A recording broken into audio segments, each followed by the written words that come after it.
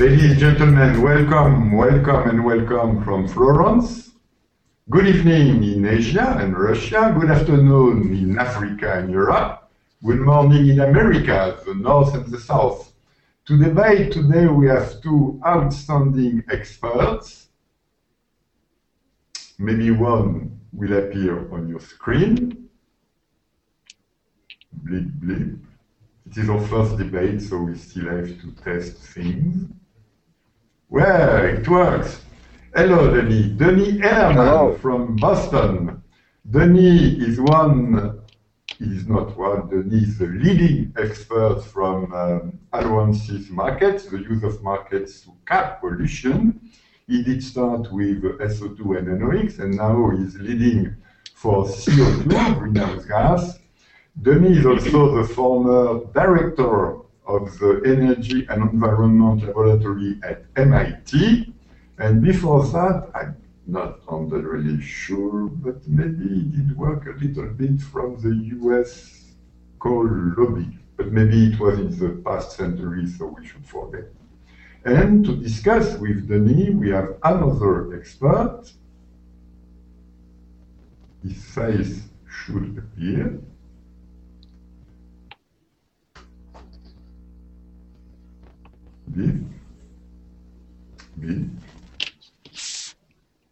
With modern techniques, we cannot wait. 15 seconds is eternity. The second expert is again an outstanding expert, Ignacio Pérez Arriaga.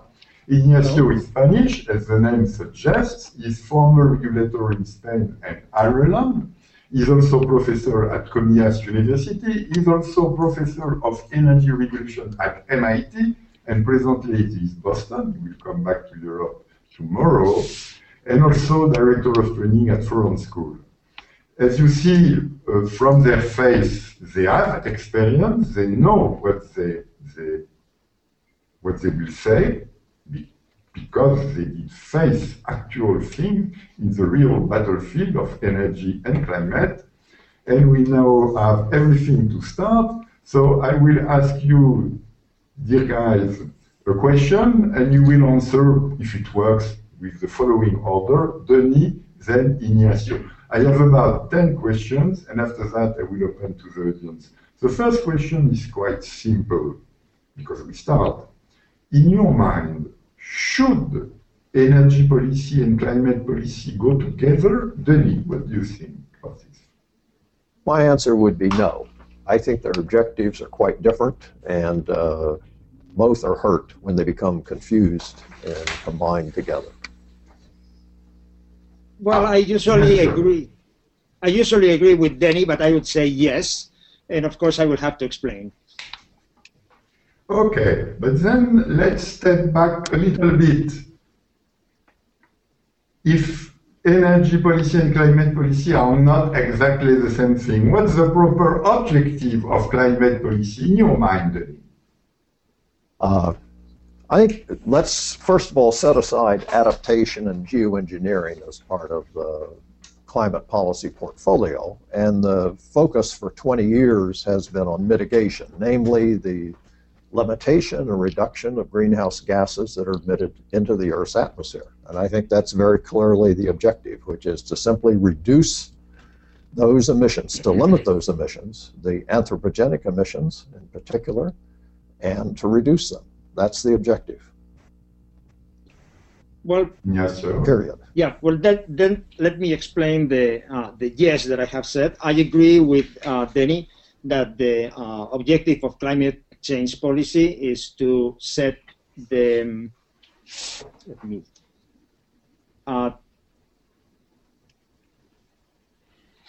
to set the limits on the emissions, and that limit that affects different sectors will trickle down to the energy sector, which is a major contributor to the emissions, as a constraint, as a limit. And then, as I see the energy policy, I'm an engineer, I see that as a huge optimization program, in which we try to accomplish the goals of energy policy, which is to provide affordable energy in a reliable way and with tolerable environmental impact. And that tolerable environmental impact will contain the constraint that is imposed by climate policy. It's up to the energy policy to decide how to deal with that constraint. You could deal with that as a constraint in the optimization model, so you cannot use technologies that violate the emission constraint, or you could alternatively fix a price, which is, for those who understand optimization, the dual variable of the constraint, that if the constraint is harder, the price will be higher, and then that price will be set on all those who have emissions, and again, the energy policy, the energy sector will have to cope with that increment in price. Yeah, I would agree with what Ignacio has just said. It is an optimization problem, but I think there's a difference from saying that some policy affects sectors other than those or various sectors in the economy. We can think the energy sector is affected by tax policy, for instance. It's going to be affected by climate policy, but it's a different thing than saying you have to coordinate, you have to optimize, and what is the objective? And I think the problem that we face now is that of energy and climate objectives becoming confused. And I believe climate policy is the loser in this, so that we have a tendency to be moving towards climate policy as becoming energy policy in disguise. And I think that's the problem. It's not a problem that they affect each other. It is. When you have climate policy, it will affect energy, and probably in a major way, since that's a major source of greenhouse gas emissions. And we must accept that. But the issue is always the objective is clearly different than whatever the objective is for energy policy. Okay, guys, but you sound as much like economists as philosopher kings.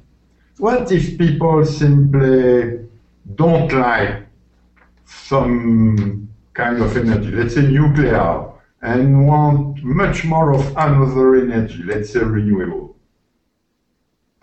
Denis. To my mind, that's fine. I think every society is free to choose on what energy sources they want, how they want to use them. I mean, certain services are provided by energy, and so societies can make that choice. And I think the best example would be Germany with the nuclear phase out. I mean, that's clearly not climate friendly. It will have consequences on climate policy, but that's an independent objective that's been in German policy for some time. Let's say accelerated in terms of the decision making of Fukushima, which is certainly a major event in the energy world, and it has effects on. It's going to have effects on greenhouse gas emissions within Germany, at least, and price of carbon is going to be higher as a result by some amount. We don't know, but I think that has an effect. But that's not to say that people cannot make that choice. And if people want to live in a world of, let's say, renewable energy only, then yes, there's no reason not to do that. That would be very friendly to climate from climate purposes, given the carbon characteristics of that form of energy.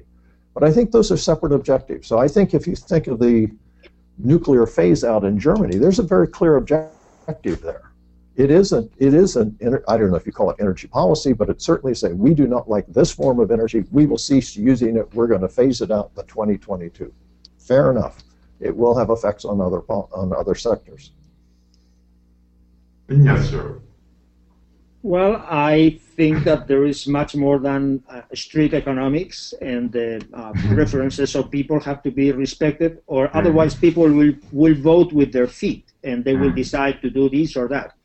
And that always has preference. I mean, using the same example of Germany that Denis has referred to, but in a different area, Germany is not known for the solar resources that they have, but they have a huge amount of solar rooftops.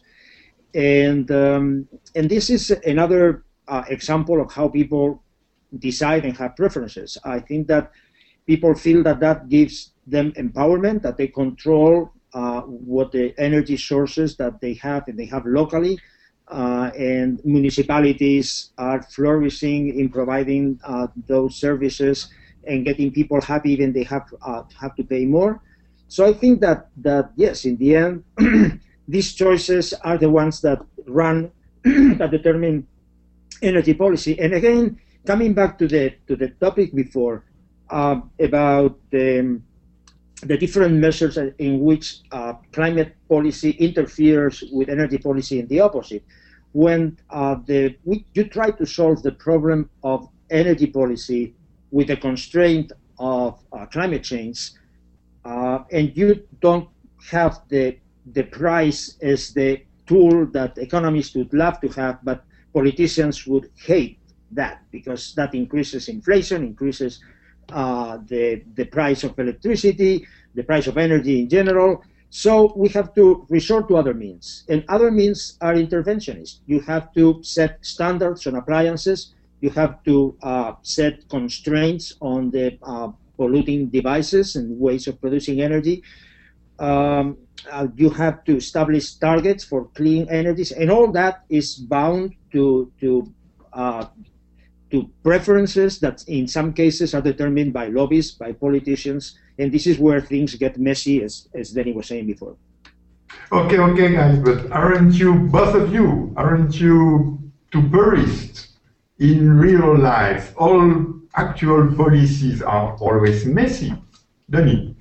Yes, but shouldn't we make it evident that, for instance, the illusion here oftentimes is that, yes, we don't want a price on something, but we're going to mandate one thing or another in the messy politics that Ignacio just talked about.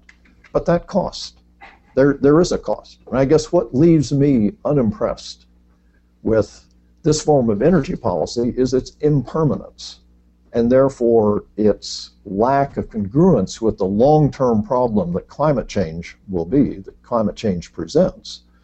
So that we see even in Germany, there are many rooftops, but that all the people who adopt them, do they pay for them entirely?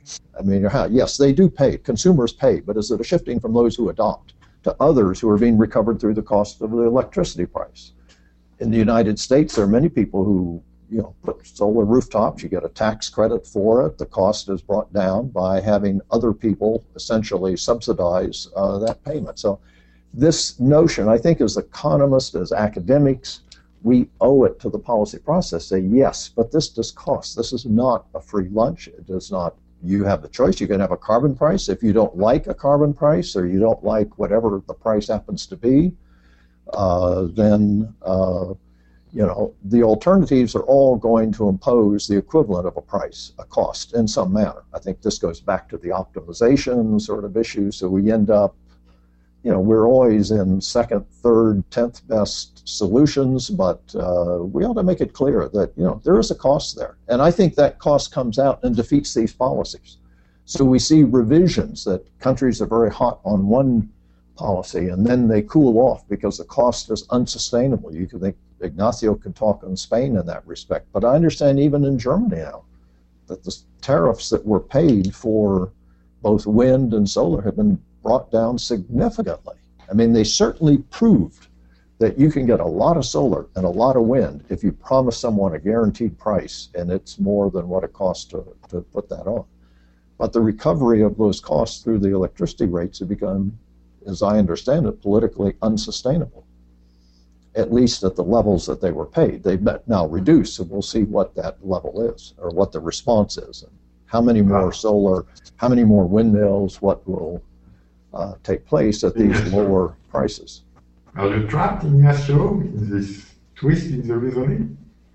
Well, I cannot agree more with Denny in that this package of measures that countries are implementing are not fully consistent, that the ideal solution would be to have a price that would allocate the burden in a fair way according to the cost of each one of the measures to accomplish the goal.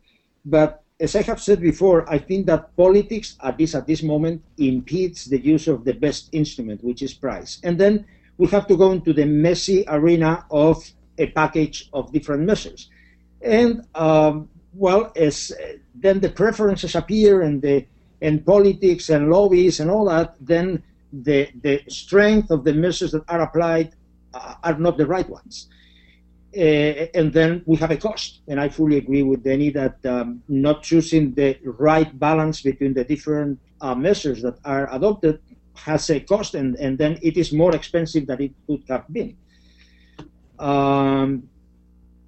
But I think that, unfortunately, that's inevitable. And then there is another complexity there, which is the difference between the short and the long term. So climate change is a very long-term problem, and although it's affecting us now. So some measures would be less expensive now. For instance, renewables are more expensive than energy efficiency. But if we don't do some action now in renewables, as we are doing, sometimes with terrible mistakes, like in Spain, at regulatory failures, so you apply the measures in the wrong way and you get too much too early at too high cost. But if you don't think of the long term and supporting some technologies early, so that by learning by doing and learning by research, you get them going, then maybe it is cheaper in the short term, but it will be much more expensive in the long run. And that is an additional difficulty. Let me just point out one point. Let's make the point that messy as the politics are, Europe, the European Union, has managed to put a price on carbon.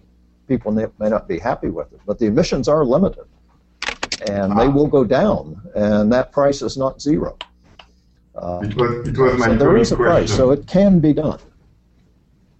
My coming question was, okay, pricing carbon is a pure climate policy. Pushing renewable is rather an energy policy, but it has climate consequences because it seems to curb emissions. So how should I see, as European or even as citizen of the world, the combination of the two, renewable push and pricing carbon? What should I conclude?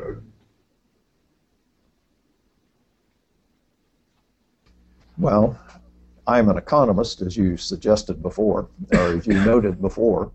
I think the long-term solution is putting a price on it.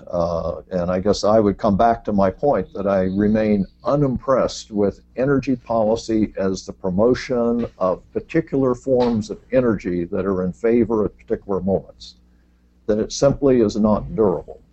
Where I think we have prices, once they become established, and there's a problem here how to establish a carbon price because you don't have natural scarcity, and so governments have to create it. But once you have a price, which I would say is embedded in the European economic world at this point, legislative and economic world, it doesn't go away. And it has a permanent longer-term effect, which is what you need, and I think that's what the world will need. So I'm rather unimpressed with, I'd be the first one to admit, renewable energy, when it is promoted and it's brought in at whatever the price is, has been abundantly demonstrated in Europe, will reduce emissions. There's no question about it. Will they continue to do so for this period of time as needed, and can it be increased, or can we have it more of it, or there are limits to what you can do there, because it is, in a sense, incomplete also.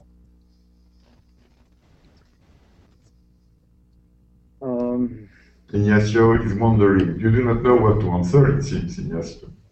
Well, I think that Europe has accomplished something that is difficult, is to create all the organization, the mechanics, and all the what is needed to have this price for CO2. Obviously, the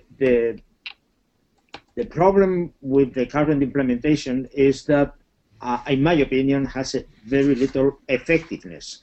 So it's a well-organized system.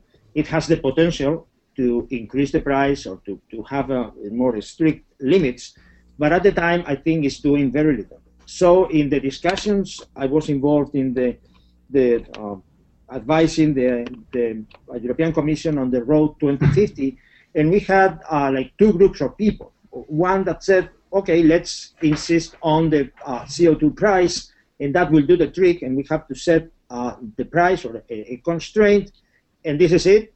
And those like me that were saying, fine, this is great, but we have to establish targets for other things. And we know that the targets will not be perfectly consistent, that will be subject to lobbies and all that, but we have to set a target for renewables, we have to set a target for efficiency, because otherwise things will not happen. And I mean, regulation, I teach in my classes, has to be long, loud, and legal. Loud is that it has to be effective, it has to be strong enough, otherwise things will not happen. And then, I mean, it has to be long.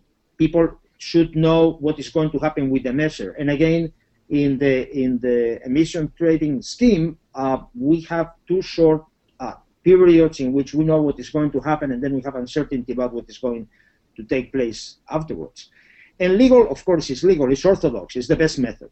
But it's the best method only applied in Europe. And then we need to, the reason politicians don't go for it at full speed is that that will hurt the competitiveness of European industries, and with respect to other parts of the world that don't have the scheme. So I think it's the right way to go, but still we are in the first stages.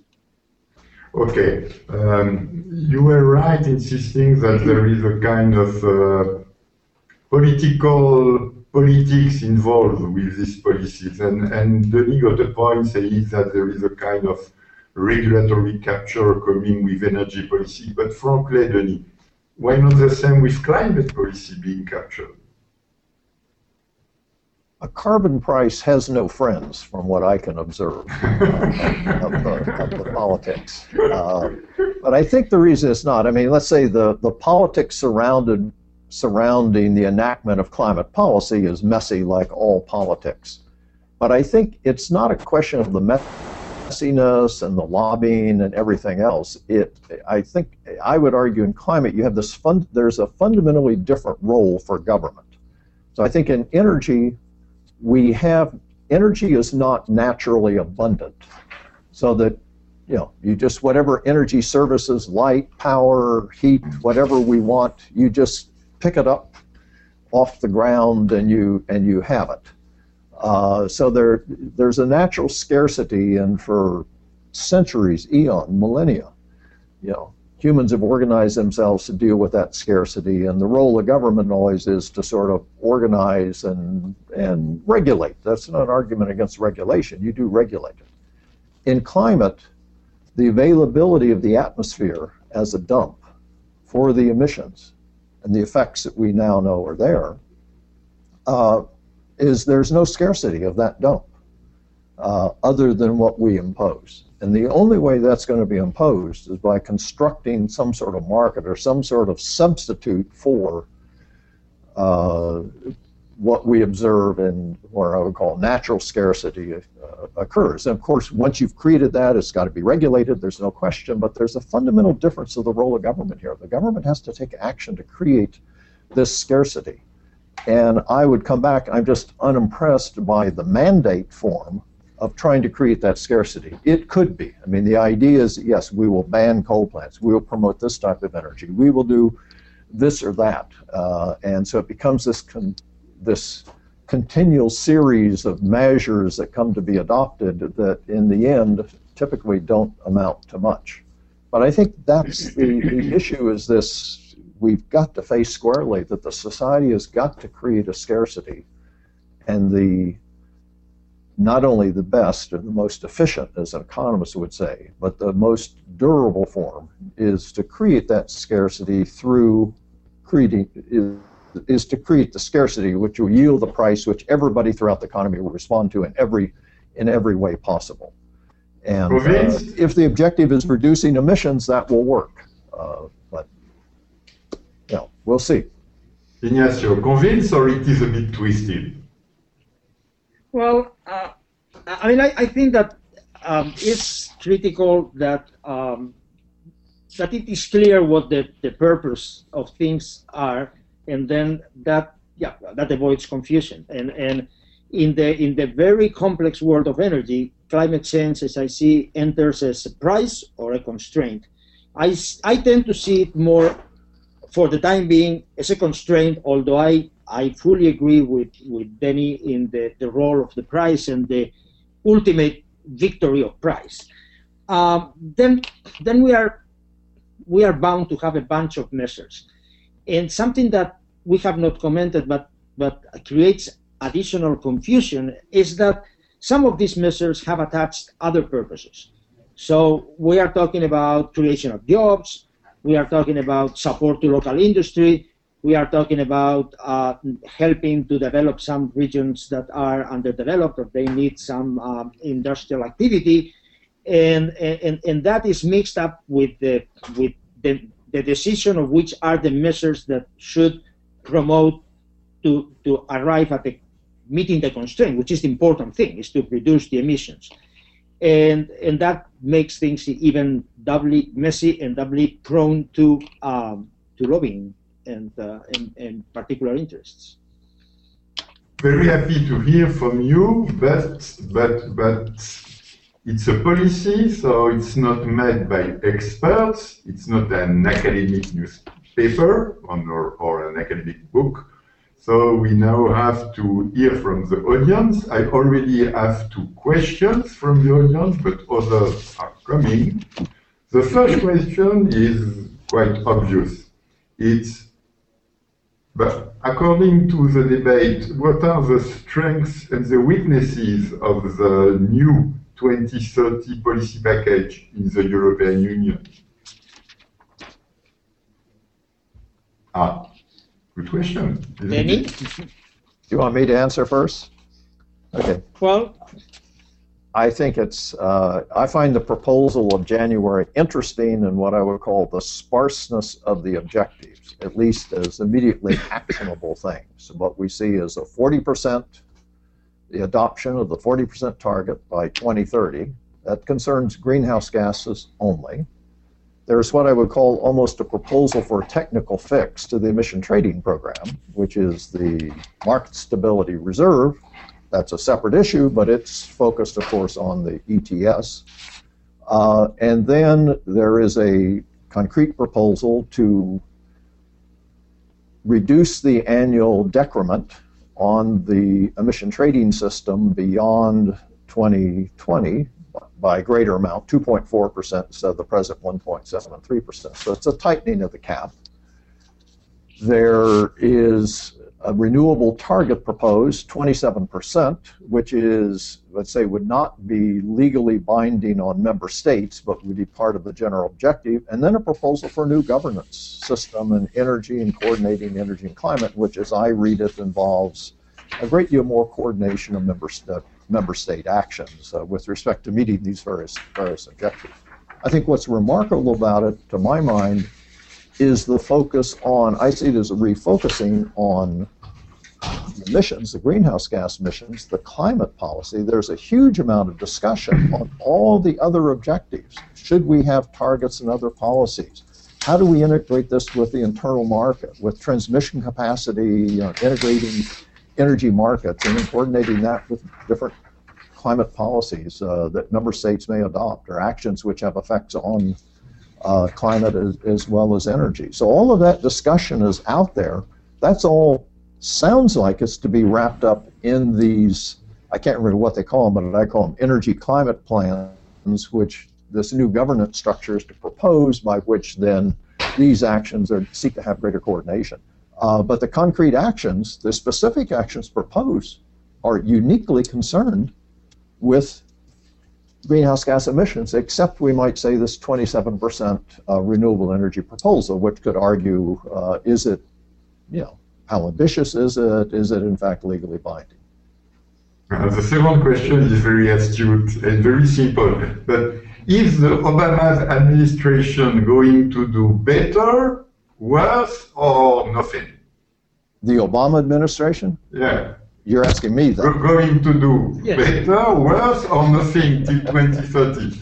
I think the Obama administration, let's say, I want to say the Obama administration because I think it's, the U.S. is embarking on a experiment as to whether you can get by without a price, or can you create a price in some other means. So I think the climate policy as such, the focus is certainly on what's called the Clean Power, the proposed Clean Power Act, which is essentially the federal government would set the regulation, if it goes final, and it will go final, I'm convinced, would set an emission rate target for every state, and every state would have a different target.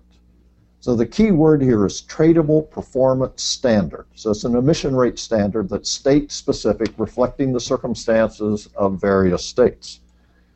And so several things to note. I mean, it's complicated, needless to say. It's a regulatory approach, although it does everything possible to promote trading. So states, you don't have to adopt a trading system, but you might decide that you want to. You could join RGGI, you could join the California system, you could form multi-state groups and average out these targets and everything. And there is none of the federal government mandating to the states what they must do other than meet this performance standard, which we, the federal government, have given to each and every state according to what our modeling shows is what can be achieved. It's electric utility only, so it's attempting to, in some ways, maybe in the best of all worlds, everybody would decide trading is the way to go, and so you'd have a trading system built from the bottom that would all be linked to parts, or part of it would be linked. Perhaps certain states will link into California or to RGGI, and so now you'd have these regional trading programs around. That's all to be seen. There's going to be a lot of controversy, a lot of litigation. It'll take a long time to implement it. I think the price of gas and coal will have more to do with what the United States emissions are than that program. But we'll see. I think, as I say, I think it is an experiment. And can you get by without creating a price directly? Second view? Yeah, well, I think that coming back to a package of measures for 2030 by the European Union, I think that the European Union has to be commended for trying to recover the leadership in a difficult political and economic moment, and to present a long-term vision with a plan. Still, I think that does not meet the requirements of loud, long, and legal that I was saying before. Still, there is much regulatory uncertainty. As Denny was saying, the target of renewables, 27%, is a target for the entire union with no allocation to member states. And it leaves a lot of uncertainty of how that could be implemented. So I think the instruments for implementation are missing. And again, for investors, for people who have to decide to go into certain business or not, for developing of clean technologies, this is not good. I think that some people have said, and I tend to agree, that there is a lack of ambition.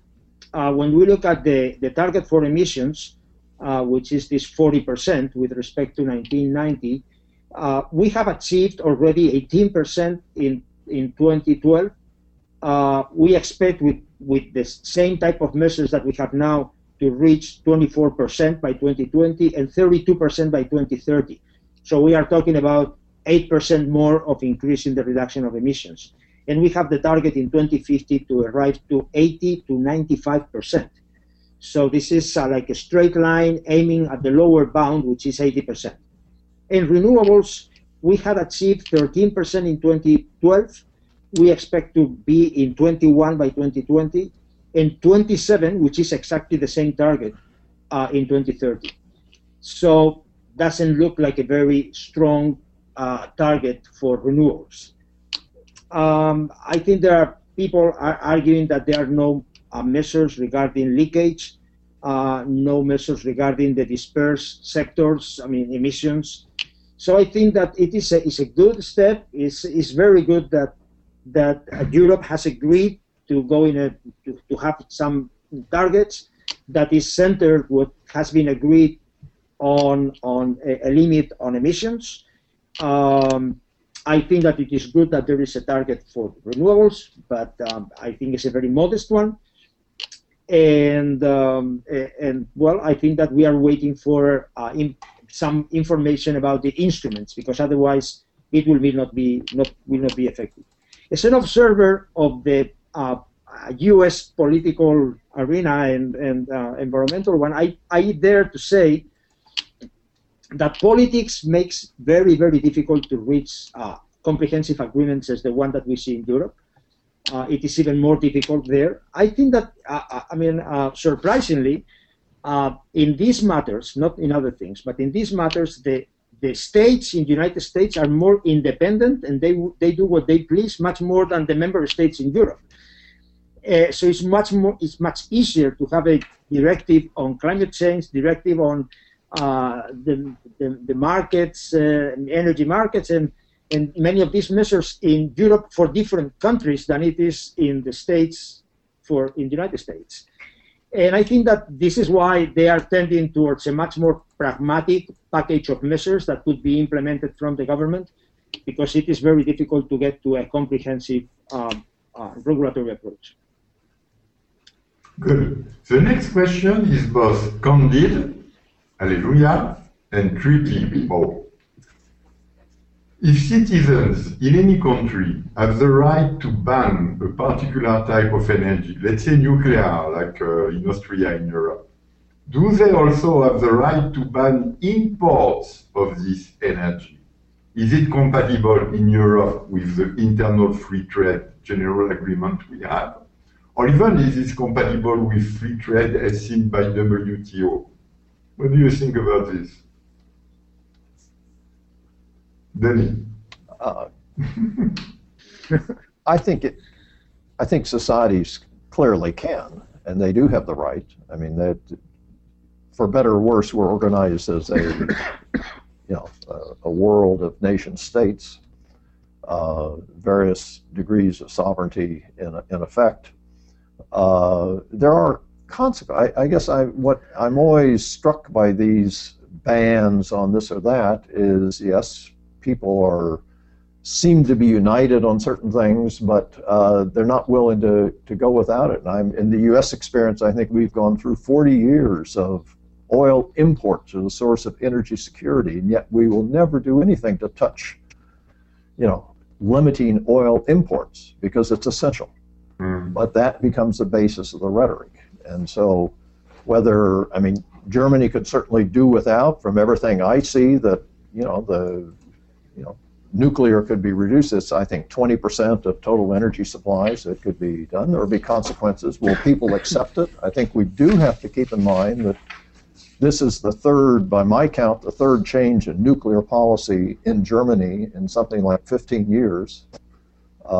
It seems to be a permanent decision. Everybody's very decided to go this way. But I wonder, 10 years from now, as 2022 approaches, will in fact these plants be decommissioned? I think because of the lead times, they probably will. So that can take place. And citizens appear in Germany to be willing to accept that. I suspect they will import more power from France, nuclear power from France as a result. We'll see what France does. Ostensibly here there's an objective to reduce by 50% in the new government. But I don't think this is a question of rights. It's a question of, and it is a question of democratic processes by which you decide these decisions. But in Germany, I take it this is widely accepted. It reflects it. Fair enough. There's nothing wrong with that. What happened in Sweden? This was a national referendum, and nothing's really happened along the lines of the nuclear phase out in Sweden. And is this just, it was an expression of sentiment? We didn't really mean it as policy, or was it a mistake, but we don't want to admit it? I don't know. But obviously nuclear power has not been phased out in Sweden despite a national referendum that I don't think can be disputed some 30 years ago that, yes, that's what we're going to do. Yes, sir. Well, I agree with Denny that this is something that countries have the sovereignty to do that. Can be done with gas, can be done with oil. I would argue, adding something to what Denny has said, that cannot be done with electricity. In electricity, if you import electricity from other country, you are importing energy that is a mix of everything that happens there. You cannot distinguish between electricity that comes from nuclear or comes from natural gas or comes from wind farms. So it is an impossible thing to do in the electricity world, which I think is where things matter. I mean, if you people talk about buying green electricity, for instance. So they sign a contract with somebody, and that somebody will sell green electricity.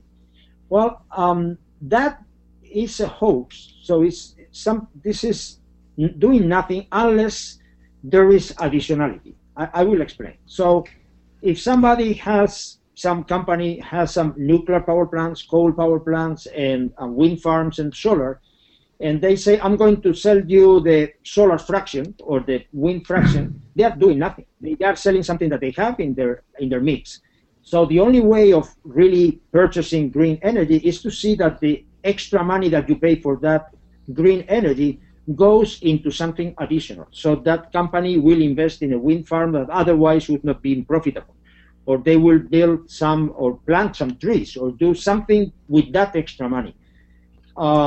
So in electricity, it's very tricky to talk about the source of the energy, and therefore banning imports and all that would not make any sense. I did receive many very interesting questions, but we are short of time. So, but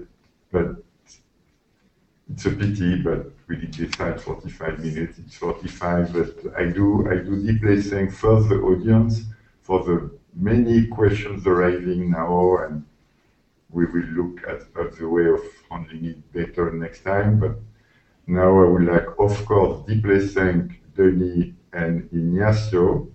I am 64 years old. I am working in this area since 20 years.